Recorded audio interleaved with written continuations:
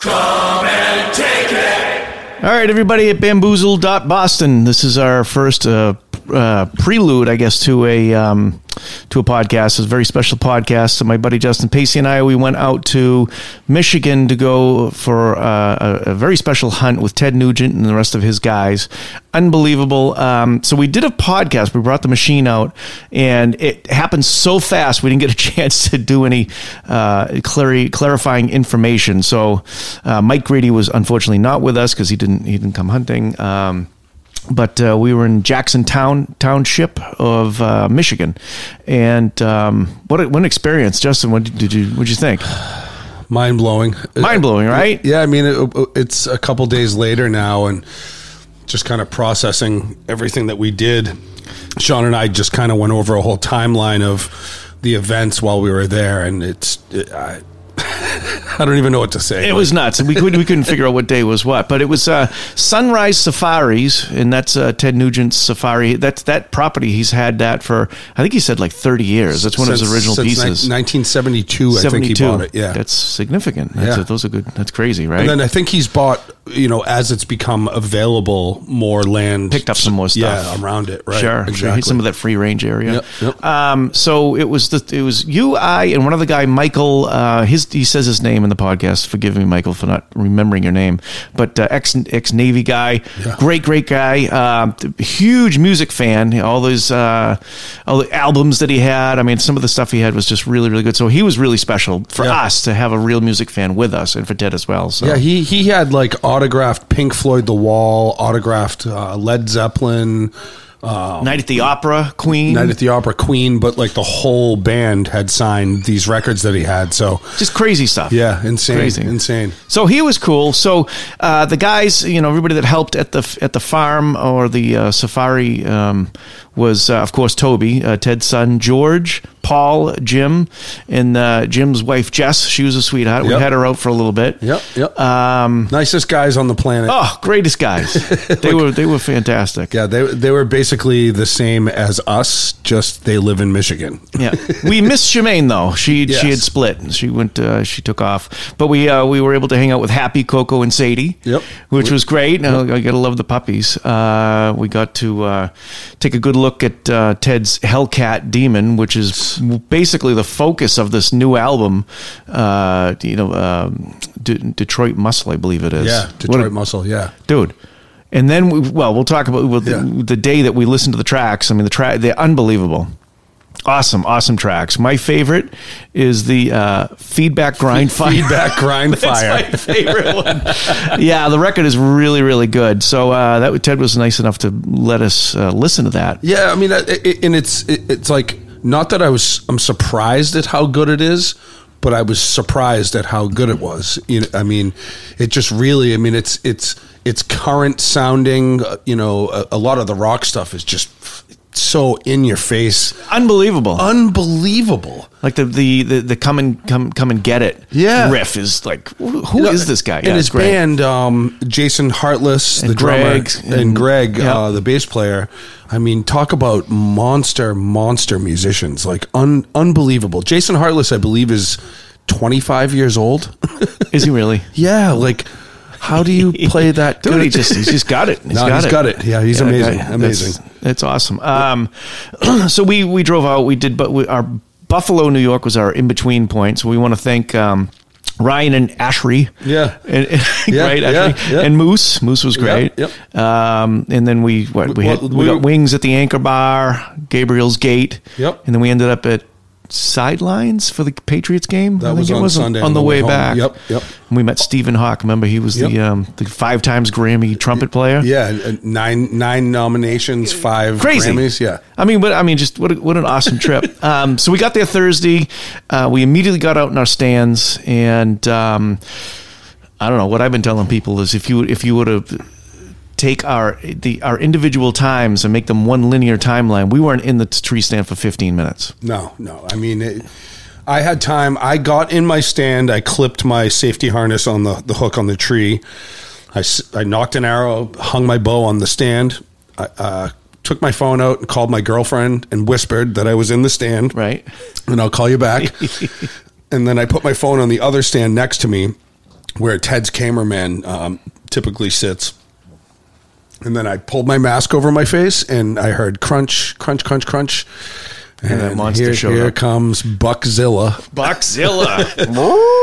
So he looked right at me, walked around for a second. I thought he was going to walk away, and then he turned back. He came within 15 yards, and it was a see you later, Charlie. It was a see you later, Charlie. We got a freezer full of venison. Dude, right? So, yeah, I got my deer same time. But we brought them in. Ted cleaned our deers. Yeah. Deer, and that was, I think that was fantastic. I learned a new Sawzall trick. Yep. You know, anybody's eating dinner, just figure out where that one goes. But that was great.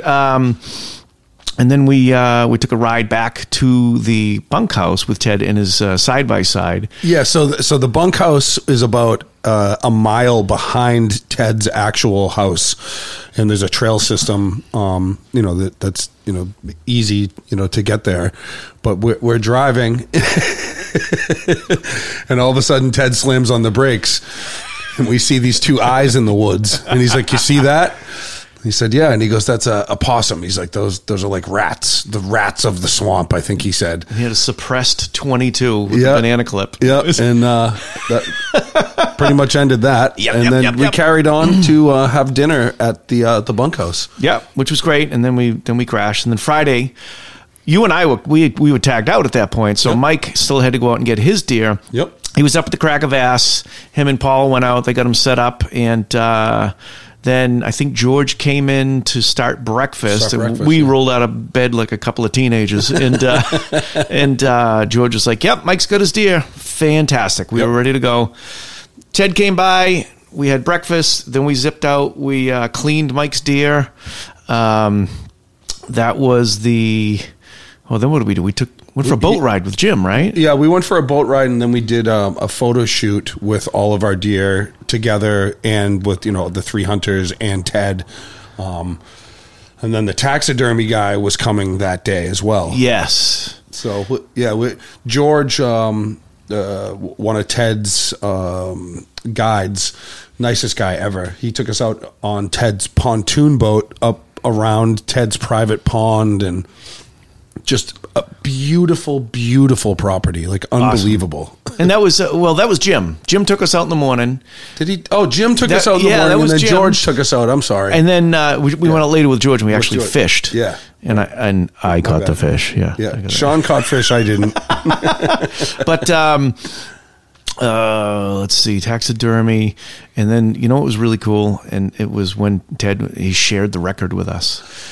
That was wonderful. We got first-hand ears on the record. So the coolest part of listening to that record with Ted was that it was like one of us was sharing our new band's record with each other, because it was like we got in his truck, which had a killer sound system in it. And he just started going through the tracks, and it was like he was on his phone downloading emails from the mastering house. Yeah. He's, here it is. Yeah, but it was. I mean, we could really relate to that, because that's something that you and I would do. Yeah. Sharing new music with each other. But he was so excited to share that with us, and I mean. He was like a 15-year-old kid, literally so happy to share and excited about the music. And then, I mean, obviously we were excited because it just sounded so good. So. Yeah, and then the intimate part of it really was that he told us what his inspiration was for some of the songs. Like, one of them was written for his brother that had passed away. Mm-hmm. But his songwriting process is one of the most intriguing things. Very bizarre. Yeah. Which is amazing because it works so well. Yeah, but he said that he doesn't sit down to write songs. He just sits down and a riff comes out and then words come out, and he doesn't write it down, and he goes in the studio and records it, and that's what you're listening to. Well, that's because this isn't actually the podcast. The podcast is going to start in a minute. Yeah. But Ted talks about that amongst a million other amazing things. Right, exactly. Yep. Which is, I can't wait for this podcast to start. So let's wrap this up so we can get it going. Taxidermy. So Saturday was the most amazing day of my life. Yeah. So we got up. Ted came for breakfast.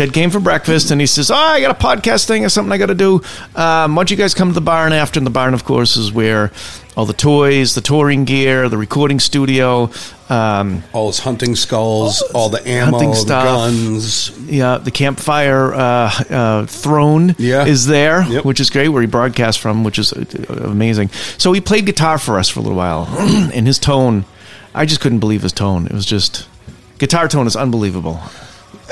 Guitar tone was unbelievable, but the fact that we were sitting there in front of this legend on the guitar after we, had already hunted, like, I wasn't even thinking about the fact that we were there to hunt at this point. Oh, hunting was over at that point. Yeah, it was a like, full-on concert. Yeah, but it was like he like went through the gamut of his catalog, like in his signature solos, and it was just literally the most mind-blowing thing I've ever seen in my life. And I remember at one point, I don't remember what he was playing, but I looked over, and Sean, you had tears.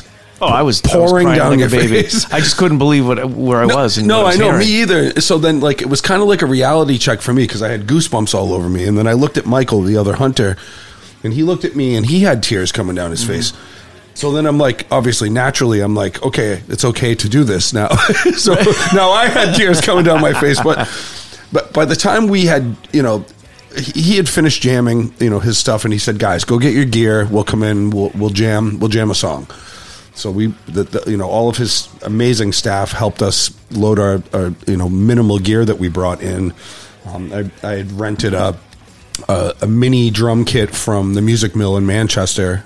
Ding. Yep, ding. Pete Busiak, thank you very much, brother. Peter. But yeah, so we get set up, and Ted fucking turned it up a notch on the amp, and here we go, full send. Stranglehold. Well, he was doing a single amplifier when he was just doing it by himself. Yeah. Then we went and set up, and he looked at. He goes, "Oh," and he reached over, and then he hit the Fender Twin on top, and it was like double Ted. Yeah. And I was like, it was really nice. Yeah. So I mean, me personally, when we were done with that, I mean, talk about like the most mind blowing thing I've ever done in my life. Stranglehold. We played Stranglehold with Ted Nugent for 9 minutes.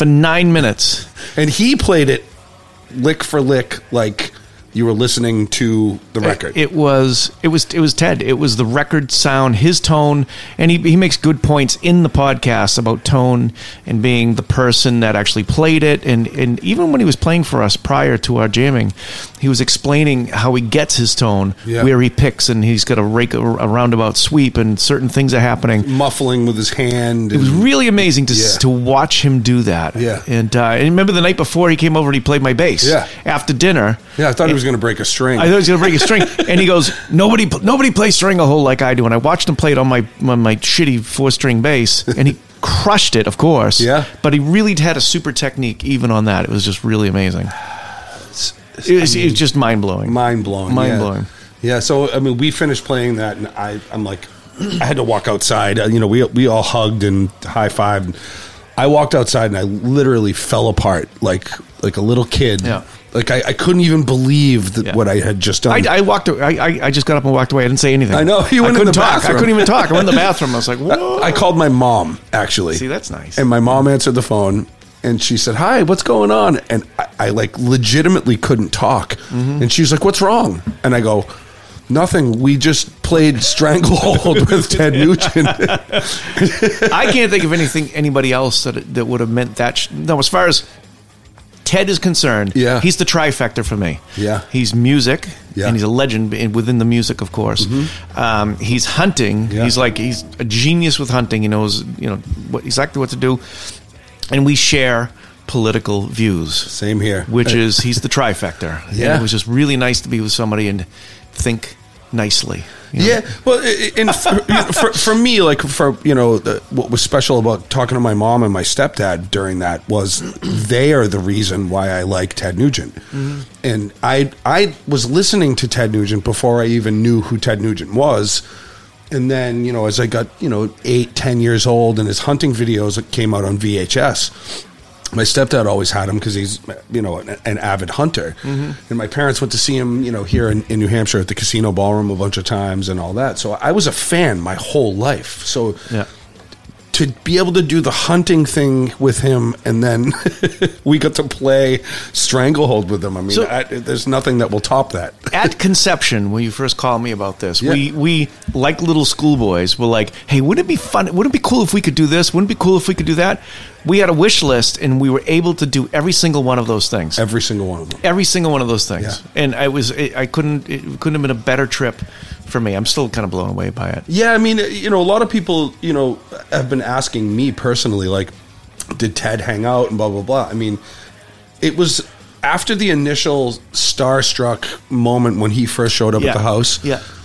It was just we were at hunting camp with Uncle Ted. Yeah, that's exactly what it was. And he was just a regular dude, and he was full of great information. And Great information, a lot of good jokes. Yeah. A lot of He's a great funny bastard. He kills music me. stories about touring with people and, other famous musicians that have come to his property over the years, and hearing stories about other hunters that have been there.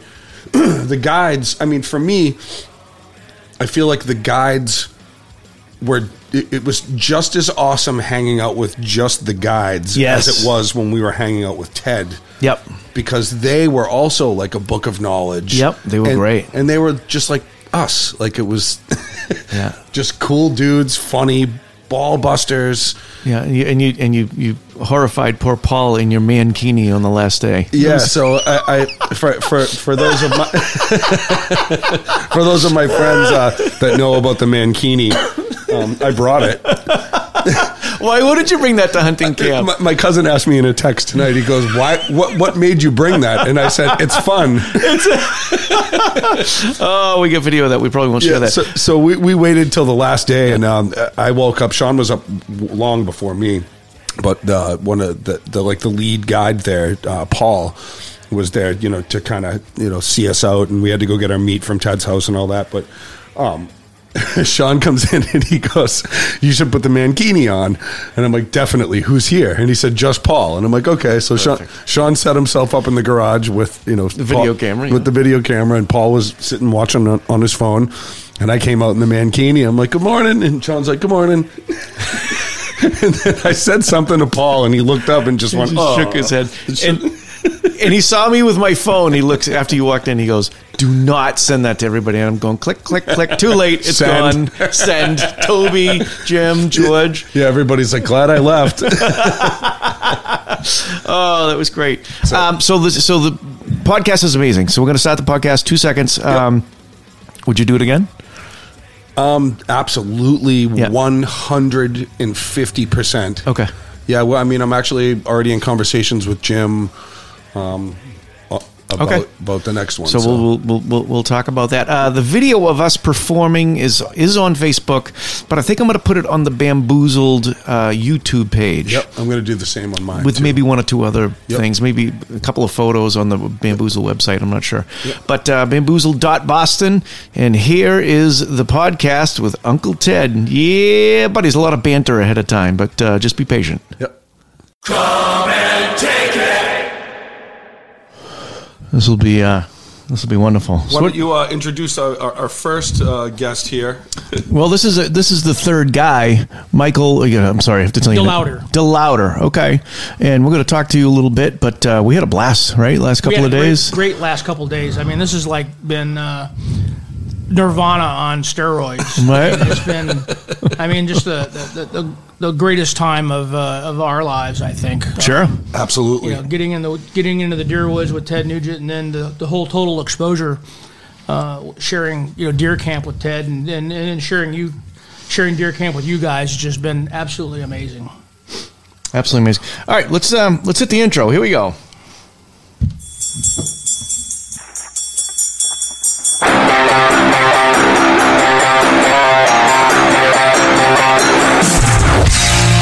Ladies and gentlemen, broadcasting from an undisclosed location somewhere in the greater Boston area.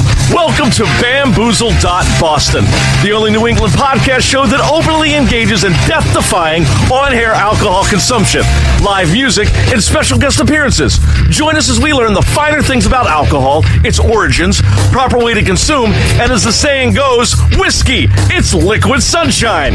Here to inform, to inspire, and to imbibe are your hosts, Mike Grady and Sean Cochran. All right, here we are. Bamboozled up Boston. Oh, look who's here. Let's fire him up. Yes, Uncle sir. Ted I has brought my arrived. truth, logic, and common sense crowbar with me. Somebody's head is going to get smacked tonight. But you feel the love, right? Are we doing this? It's already happening? It's already on. Here's Uncle Ted. He's got a spiritual boner. It's going to be okay. I have a permit for it. Look, I got the permit right here. Ah, yes. Fucking So all awesome. I want to ask you guys Yes, sir. is it conceivable that more fun is available to mankind than what we unleash at the Nugent Spirit Zone? I mean, who do I think I am? Seriously. If I wasn't me, I'd book a hunt with this guy.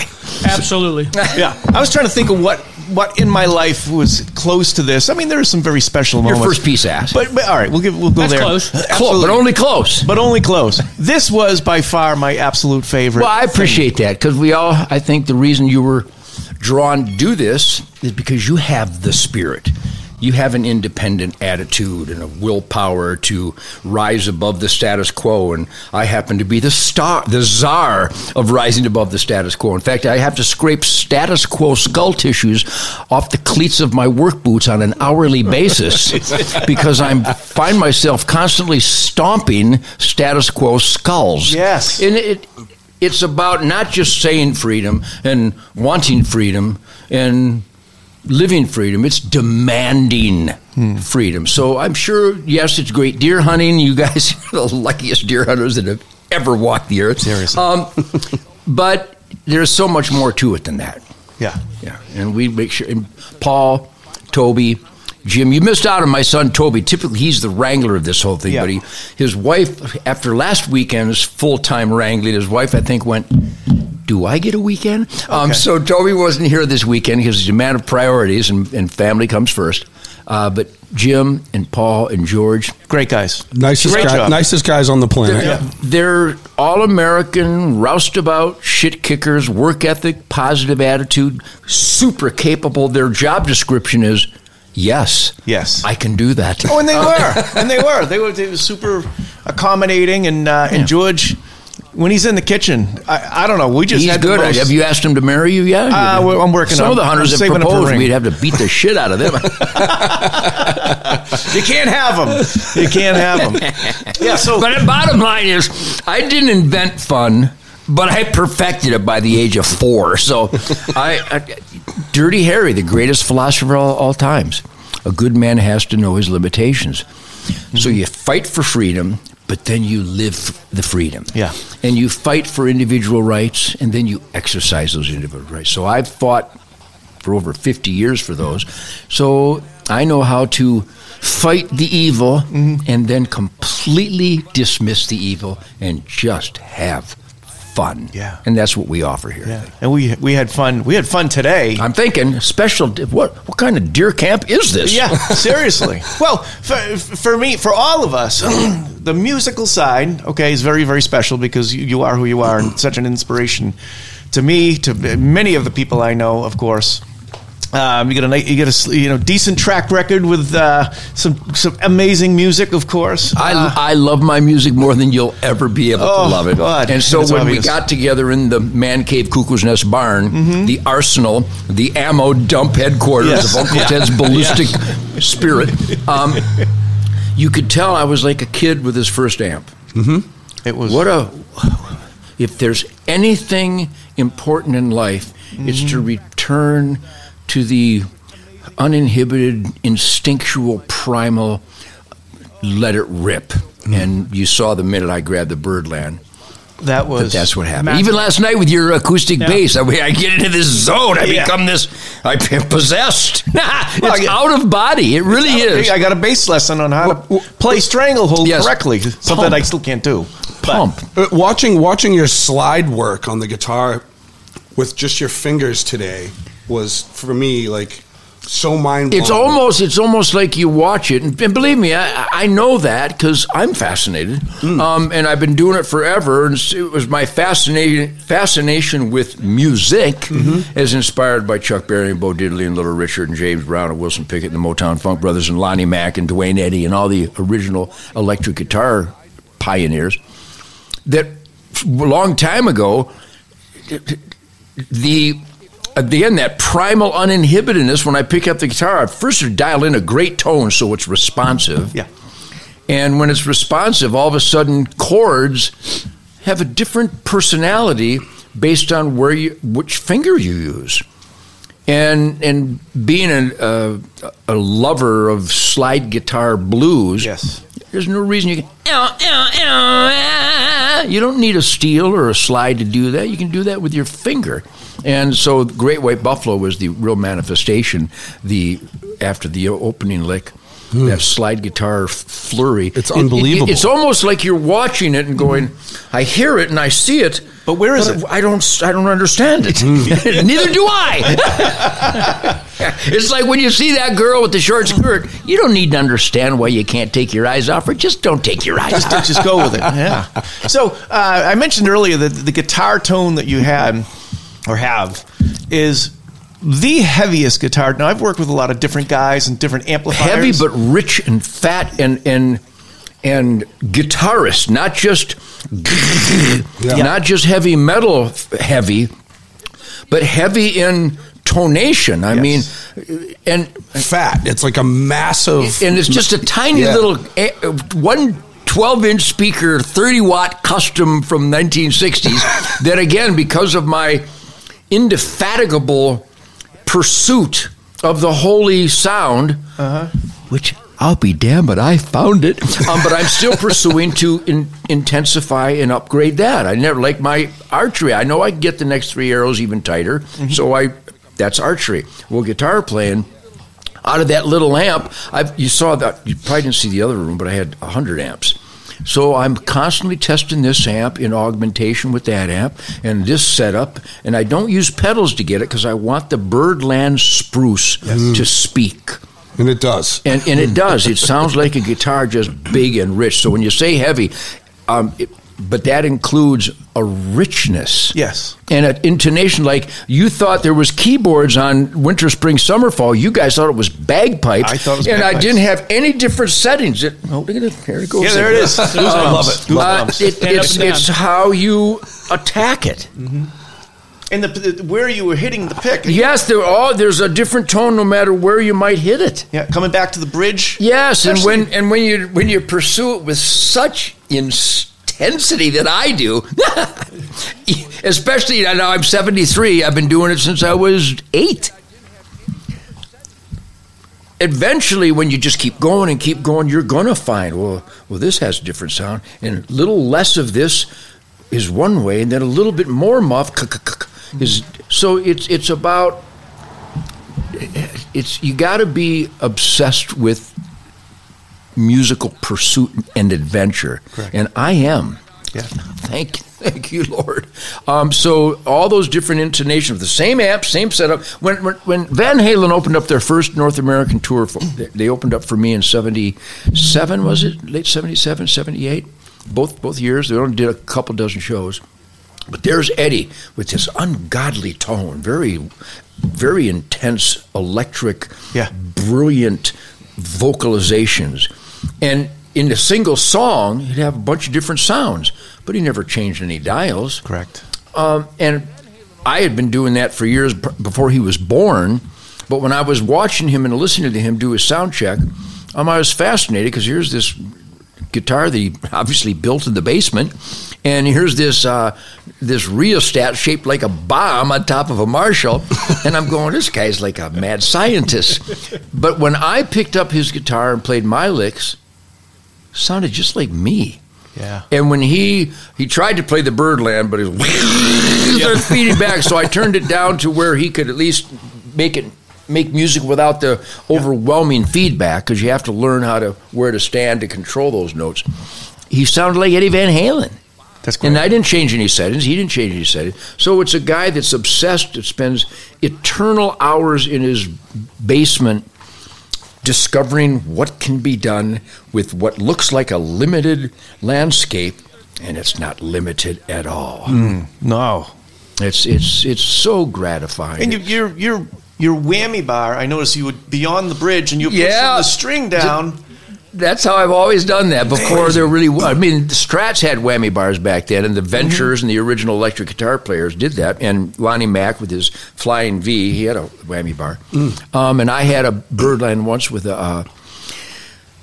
The name evades me. The original one. What's the name of?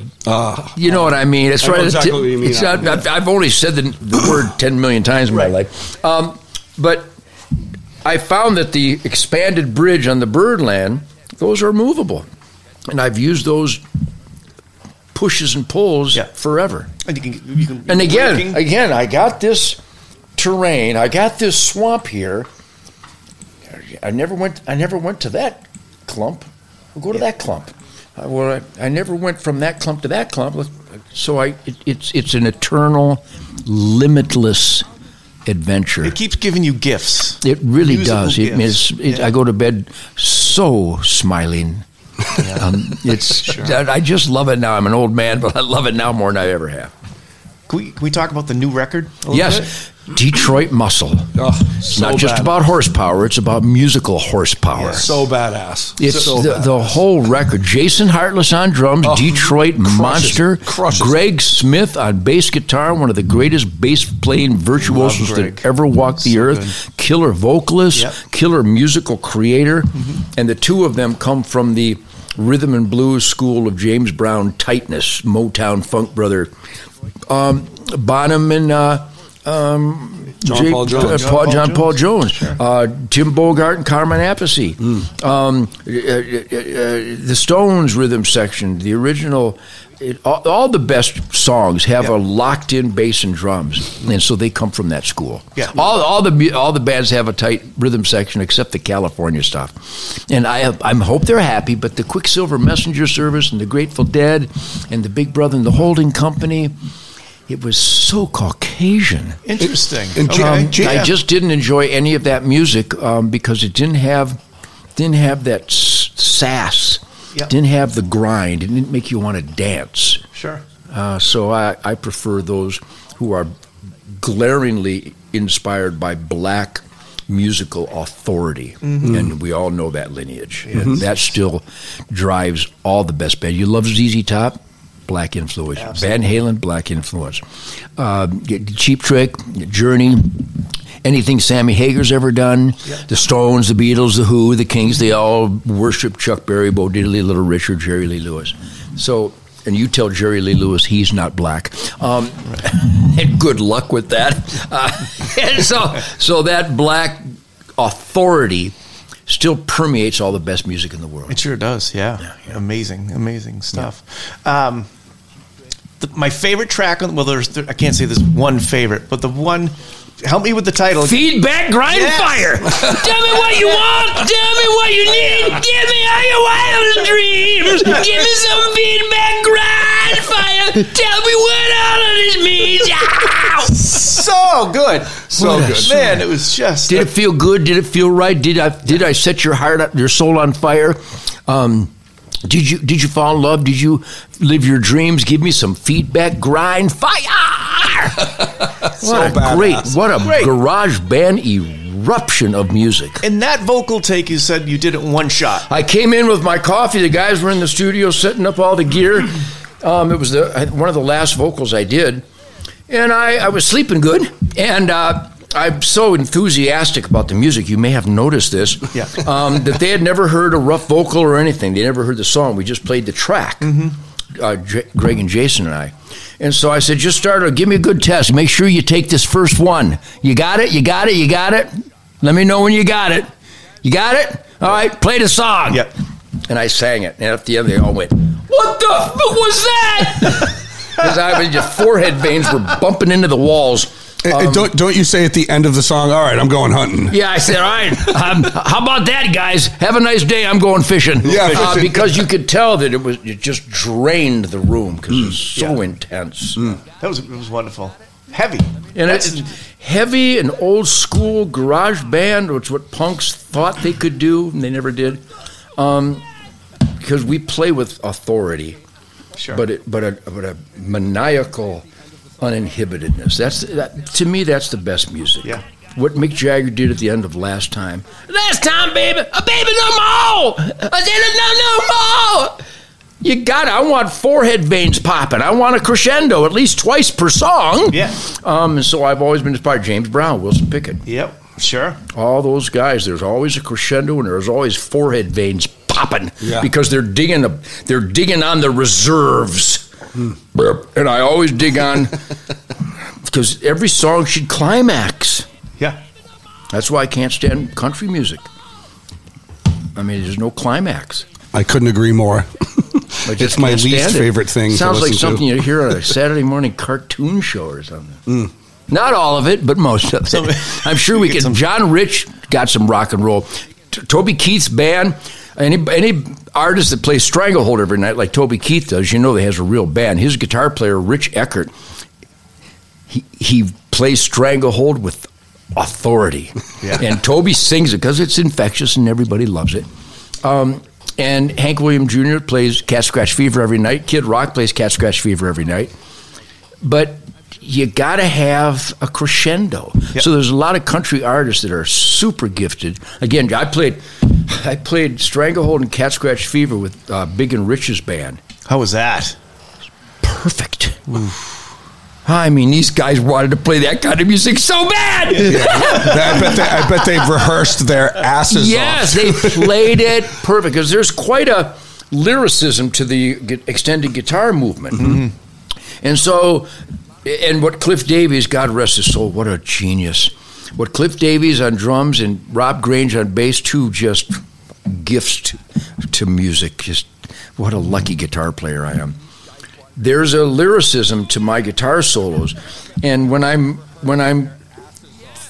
keeping holes and there's pockets and there's phrasing, there's drum things and bass things that happen during those phrasings, filling that space. And these guys nailed it. So did Godsmack. They nailed it at the Marine base. You mentioned that. So guys that really love music respect the song and deliver the song because the song is sacred. I think It is.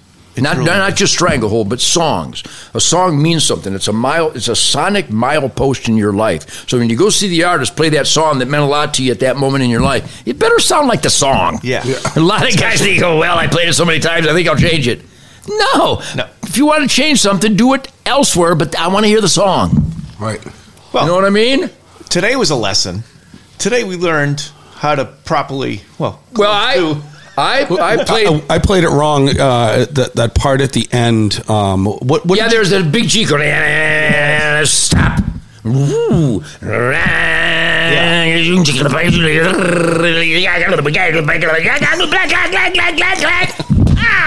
that's the drum talk. Yeah. That's the drum talk. That's the exact That's drum what track. makes records. Yeah. I speak that.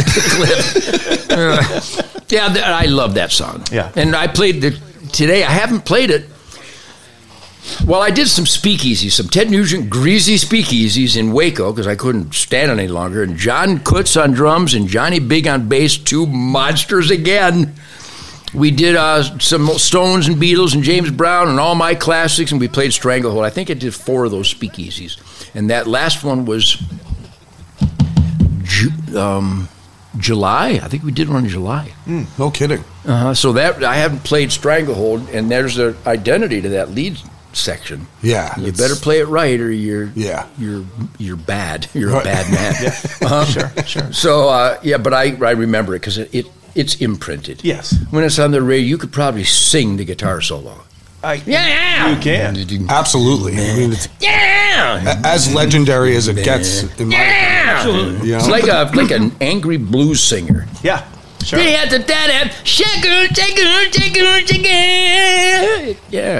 Legendary melody here. And that was on the fly, you said. Yeah, that was take one. I said, man, I was set up at the Birdland on a Fender Twin through a dual Showman bottom, and Cliff and Rob, we'd rehearsed the song. I've been playing it live for years in various formations, and I said, I'll play the song, the rhythm track, and I'll mouth the vocal out as a guide for Derek because he sings it so phenomenally. And I'm going to play a lead on this rhythm track so you know where the bolero comes and where the sways are, because there's build-ups. There's Yes. build-ups and then back down to downtime. And so I'll play a bunch of stuff, and then I'll come back and I'll overdub an actual lead. Well, all right, here we go. And I started it, and we did it, and 7 minutes later, it was like, what the hell did I just play? Because I didn't have a very distorted reactionary guitar tone, which even the least reactionary guitar tone out of Birdland is still a stone cold son of a bitch. But I was going to go out with a little bit more edge and feedback and play the actual solo. But all those notes that I played, I'd never played any of those things before. I had to go back in and learn it. It's I don't know how you do it. Well, it's out of body. You're owned by the musical adventure, especially when you got a Cliff Davies and a Rob Grange and a Derek St. Holmes band. Those guys are Legendary. so gifted, and their performances are so soulful.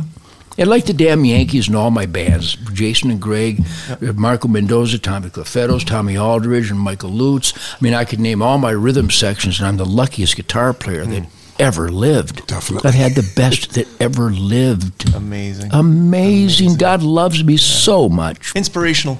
Guys like me and guys like you. As a rhythm section. section. Yeah. It's mind-blowing, honestly. It's mind-blowing. to look up to. You can imagine a guy that loves music like you guys, because I do, maybe even more, to be in that zone with those guys. Yeah. Unleashing my musical vision. And those guys Executing it. it with such authority. Yeah. And so they execute it like it's their baby. And it is their baby.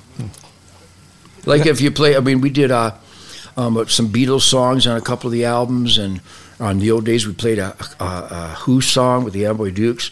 So if if you want to play a song, if you love it that much, you better do it perfect. With genuine passion. And all of our favorite music has those ingredients. All the music that moves you.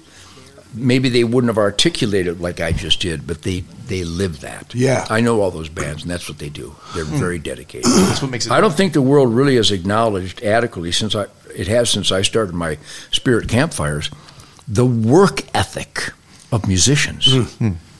You know, well, anybody can just go on tour and fly and get a hotel. Really? Try to keep up with me for a couple weeks. Good luck. I can And you go to the radio station, you go to the record player, you go to the promotions, you do events, you do charity work, and you get on stage, rock your balls into a foaming puddle of snot and hair, and you try to go to bed.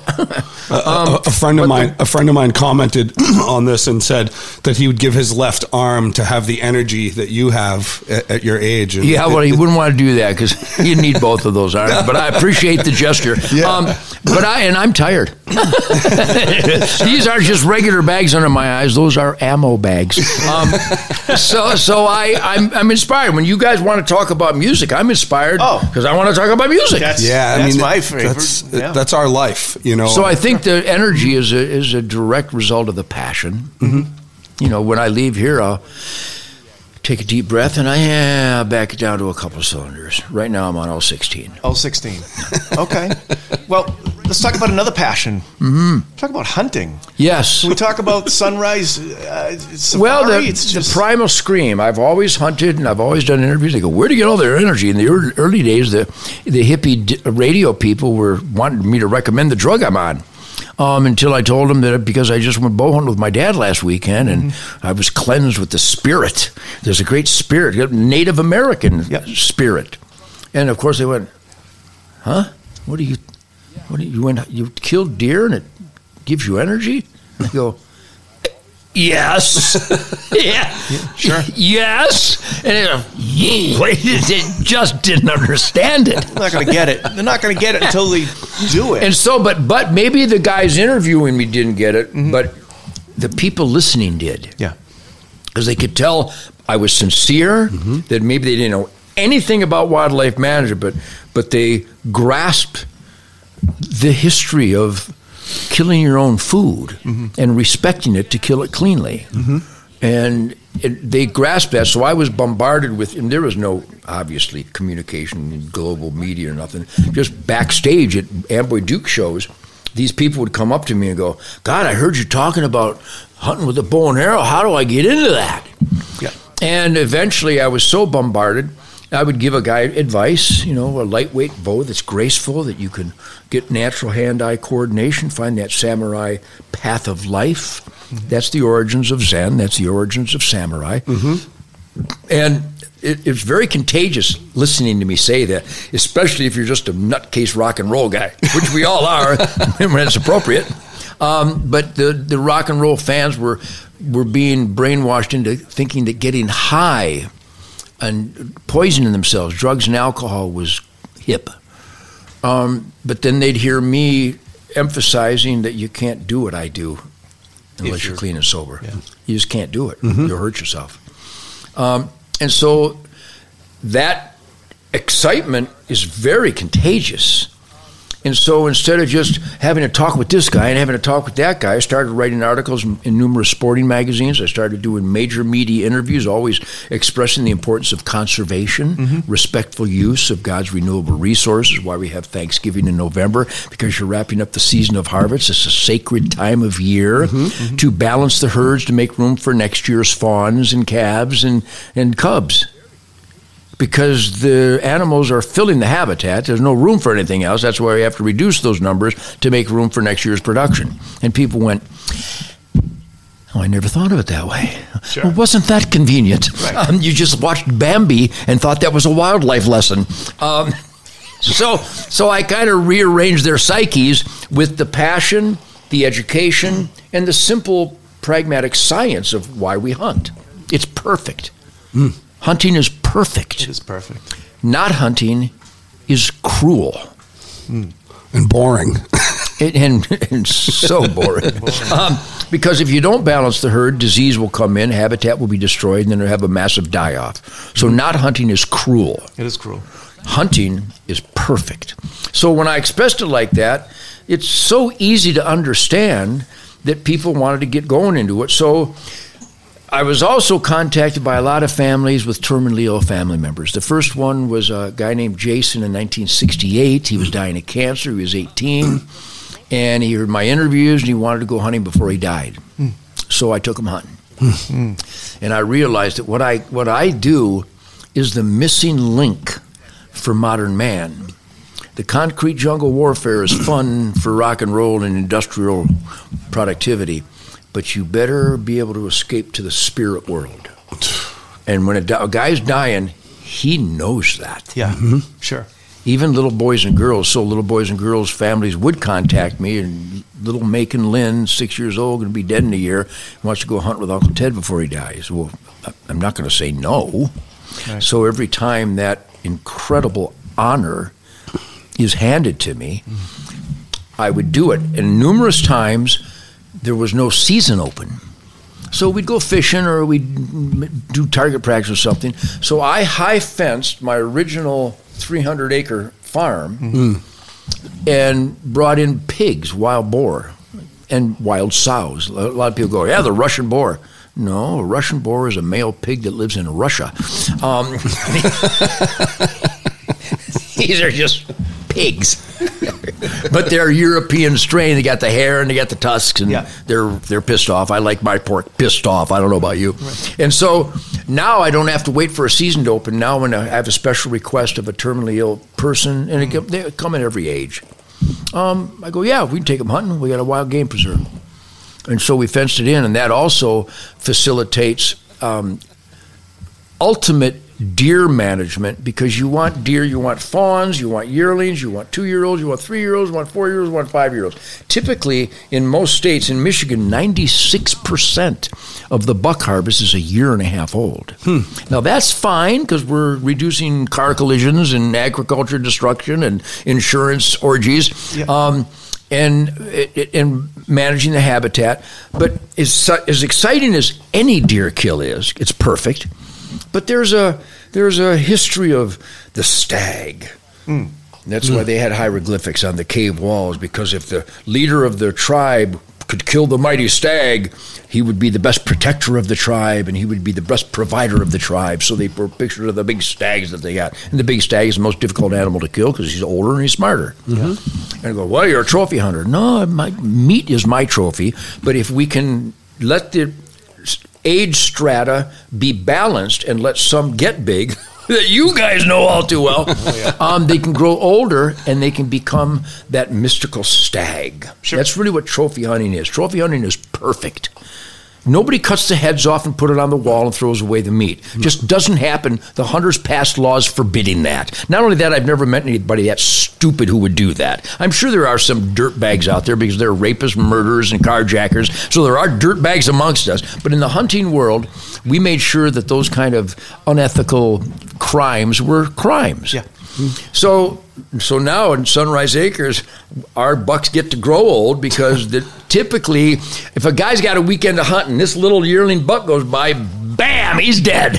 And that's fine. I support that 100%. But if you can get neighbors, like on this property, all our neighbors have agreed, we just don't shoot these beautiful 2-year-olds or 3-year-olds. We're going to let them grow. That's why we shoot some big-ass stags every year. Okay. Because you have to have everybody, if you don't have a high fence so that the neighbors can't shoot them, and the neighbors can shoot whatever they want, because outside the high fence, there's deer all over the damn place. Yeah.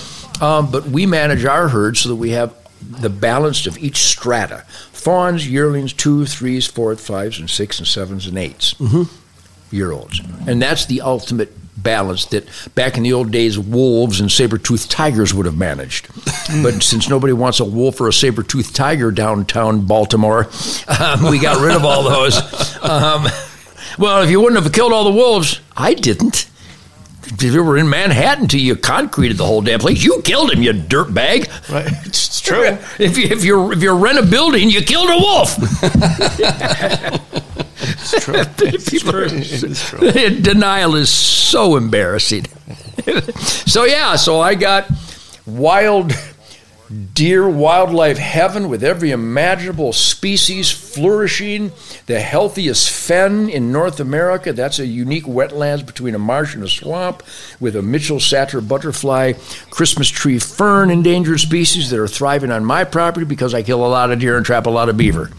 So that balances it. So these endangered flora and fauna are thriving on the botanists come to study mine. You go, what do you do to keep this so healthy? Kill a lot of deer. Sure. Yeah, yes. And there are very few car-deer collisions around my property. We're already eating those deer. Yes. We had some delicious backstraps tonight too. Backstrap, baby. Oh my God, so good. So it's all. I'm merely the humble servant of God's miracle. Mm-hmm. I hunt because it's my job, it's my duty, it's my conservation responsibility. And all the game, squirrels and turkeys and pheasants and grouse and woodcock and rabbits, and you got to kill a bunch of them to make room for, because they're going to have babies next year. Mm-hmm. And the habitat is already locked, it's loaded, and so you got to reduce the population to make room. It's so simple. It's very simple. The fact that the animal rights lie exists is a manifestation of a cultural deprivation, the likes of which has put this goofball in the White House and all these regulations where we now are energy dependent. Right. And if you're an entrepreneur, you get punished, but if you're a bloodsucker, you get a reward. And if you burn down a city, the Democrats will bail you out. All that is relative to the fact that the concept of the animal rights scam hasn't been charged with a crime yet, because it's a crime. It is a crime. It is. They scam stupid people, and if you give money to animal rights people and you're offended when I call you stupid, then change. Yeah. Yes. Then stop being stupid, because they're not saving animals with your money. They're flying around private making billions of dollars. They haven't saved squat. And they're not experts. They're dirtbags. They're scam artists. Well, like you were talking to us last night about how when they plow a field, the amount of animals that are killed during. Oh yes. Well, if you want to kill the most animals possible, go vegan. Yeah. It's because true, really because the tractor, the plow and the disc decapitates and dismembers every living thing in that giant field for your bean growth. Mm-hmm. That's why I said last night, and I've said it on Joe Rogan, I've said it before, that's why seagulls and crows follow the tractors, because there's every shrew and vole and chipmunk and ground squirrel and gopher and songbird and quail and pheasant and turtle and mice and every animal that was in that field. That plowing disc just decapitated and dismembered them. Yeah. So the crows and the birds come and eat these flopping body parts. So far you've killed 80 gazillion animals for your salad, and we ain't even started yet. Because then they're going to plant that field, and actually a bunch of that blood and guts from all those dead creatures, they actually fertilize the ground a little bit. And then they plant the field, and then once it starts coming up, they cultivate it. You know what cultivate means? It means they wage chemical war on the ground. Mm-hmm. If any animal dared to slither back into your tofu field, Monsanto bombers come in and burn and insecticide and pesticide, kill everything so you can have a vegan salad. I mean, how stupid. How do you not know this? It's unbelievable. Insanity. Well, I don't kill anything. I just order my stuff. The guy you ordered it from killed everything. It means you're guilty. It's like going to the judge. Well, Your Honor, I didn't kill this guy. I had him do it. Well, then you're guilty. Right. You can't hire a murderer and claim you're not part of the murder. I would hire Mike Tyson just to punch these people right the bridge of the nose for being so stupid. So stupid. It's so embarrassing, that the depth of ignorance that is personified by the concept of animal rights. It's just so toxic. Well, it's crazy too, because I mean, obviously being here at your ranch and staying at the bunkhouse and all that, I mean, you have dogs. Yeah, I love my dogs. And you love your dogs. I love my deer. And you love I love the turkeys. I love the squirrels. I love them all. Right, but they have to be balanced, and some of them are food. Well, if I had a Vietnam friend, I'd have to watch my dogs closely. But the animal activists are constantly up your ass about everything. You know what I mean? Which but it's hysterical. It brings me great joy. I know. Because if you're upsetting horrible people, you're literally doing God's work. You're doing something good. Yep. Your Marxists hate me. Yeah.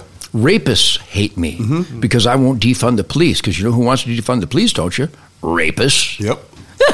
Sure. I'm literally on the hand of God.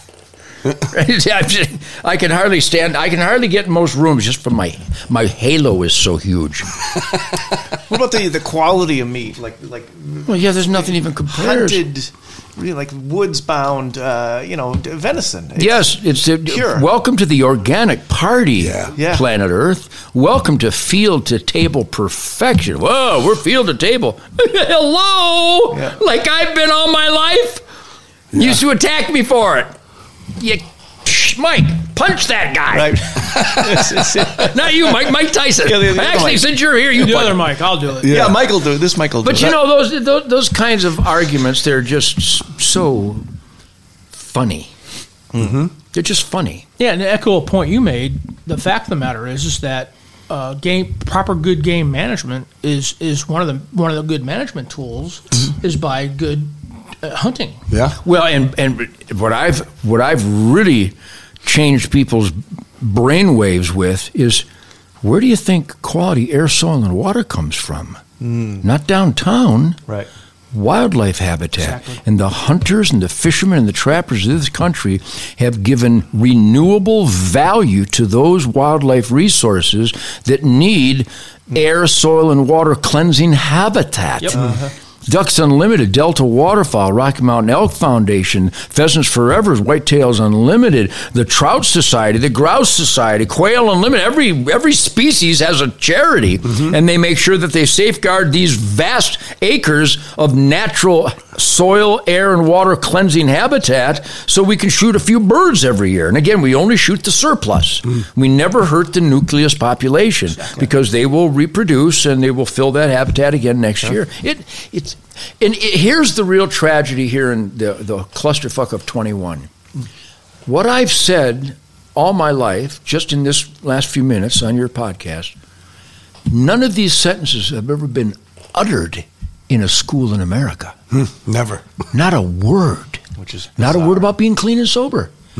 Not a word about where does air, soil, and water quality come from, which is the quality foundation of all life. Not a word. Instead, they teach that the cruel hunter, he's not a real man. He's not a real man, so he has to take it out on a helpless animal. They actually teach that stuff. What is that? So what, was Cochise a bad guy? How about Sitting Bull? Yeah. Right. Yeah. How about the native Africans that are killing kudu right now for dinner? How stupid. Stupid. It's not ignorant because they know it's not. They know it's not true. It's just stupid. It's almost like they do it, like they make the laws to almost fuck with you. Oh, they watch Nugent. Let's hurt his livelihood. No, seriously though. I mean, because you're the voice of Hunter Nation. Yes. as a whole. Yeah. Speaking of that, guys, be sure you go to Hunter Nation. Oh yeah. HunterNation.org. Mm-hmm. It's not just about hunting, but hunters. Licensed hunting families are the core of the traditional American values that create industry and entrepreneur spirit and productivity. The hunters of this country are about God, family, country, Constitution, Bill of Rights, work ethic, law and order. Without those ingredients, you got Venezuela. Yeah. And it's what the Democrats are busting their ass to create here, and the stupid Republicans. So we tapped into this unprecedented army, upwards of 30 million conservatives that heretofore were not registered to vote. We bought the stat. We bought the information. The number of hunters that are not registered to vote is ghastly. But we changed that in 2016 because those guys, we can't support a candidate, but when you talk God, family, and country, you know who I'm not talking about.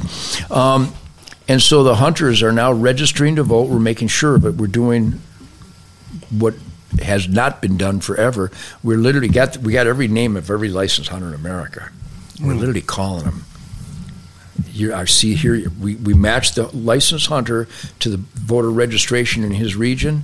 Hey, Jimmy, you've been hunting for 20-some years, but we see that you've never voted. Wow, I didn't know that. Oh, neither did we. Wow.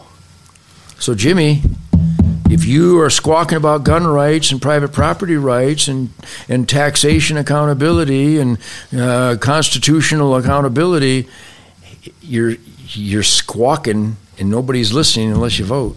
Right. So we turn that corner. HunterNation.org. It's not about hunting, though we do tackle insane, stupid, arbitrary, punitive, capricious game laws like bow cases and whether you can relocate an apple to shoot a deer that everybody you need to shoot.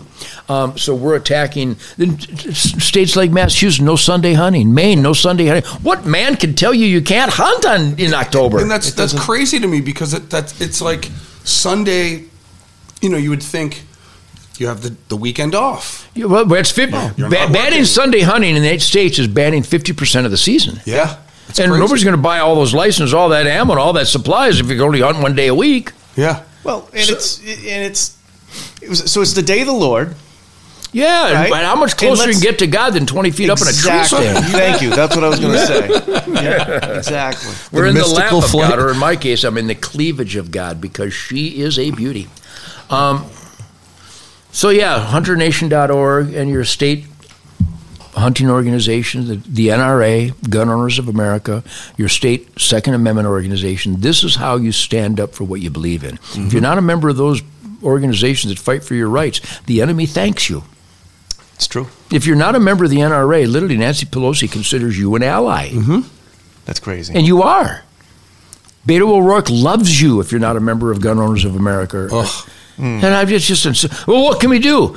Join the NRA, join Gun Owners of America, go to HunterNation.org and call your senator, your congressman, your governor, your mayor, and tell them that defunding the police is the dream of a rapist. Are you supporting rapists? Because if you defund the police, you are. Yeah. Just tell them that. Yep. It's true. It really makes a difference. Yeah. Well, let them know. I mean, I guess we don't want to keep you too long.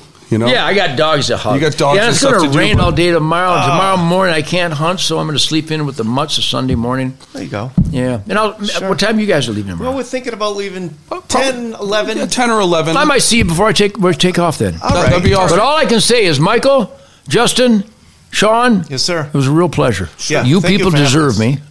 You're in the shit kicker asset column of America. We'll do our best. You're so exactly like all the hunters that we host. Hardworking, caring, smart ass, music lovers, Yeah. independent, real America. We've never had a dirt bag ever come hunt with me. They just, you know, when I walk downtown Austin, Texas, like the hippies part like the Red Sea before Moses. So we just get great people to come on Sunrise Safari. So thank you for coming. I hope you had a good time, and I know you did. And who is this? This is my old band. One of my old bands. Awesome. Yeah. All right, we'd like to thank everybody for tuning in to this podcast and in this Facebook Live. Everything's wicked pissa. Thank you again, Ted. Yeah, Thank you God guys. bless you guys, man. Paul, Jim, Toby, George, Yeah. Just killer. Thank you so much, Ted. and the great spirit Yes. of the wild. That's right. That's right. Thank you. All right, dance like animals. This is breeding music, man. Do something. That's awesome. It's got a little groove to it, right?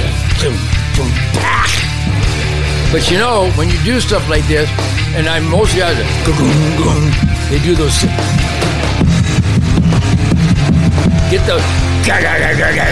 If the more chick you got, the more driving it is. Yeah. Same tempo, same everything. But get that instead of slide. Stranglehold thing. Yeah. Because it's that kind of grunt.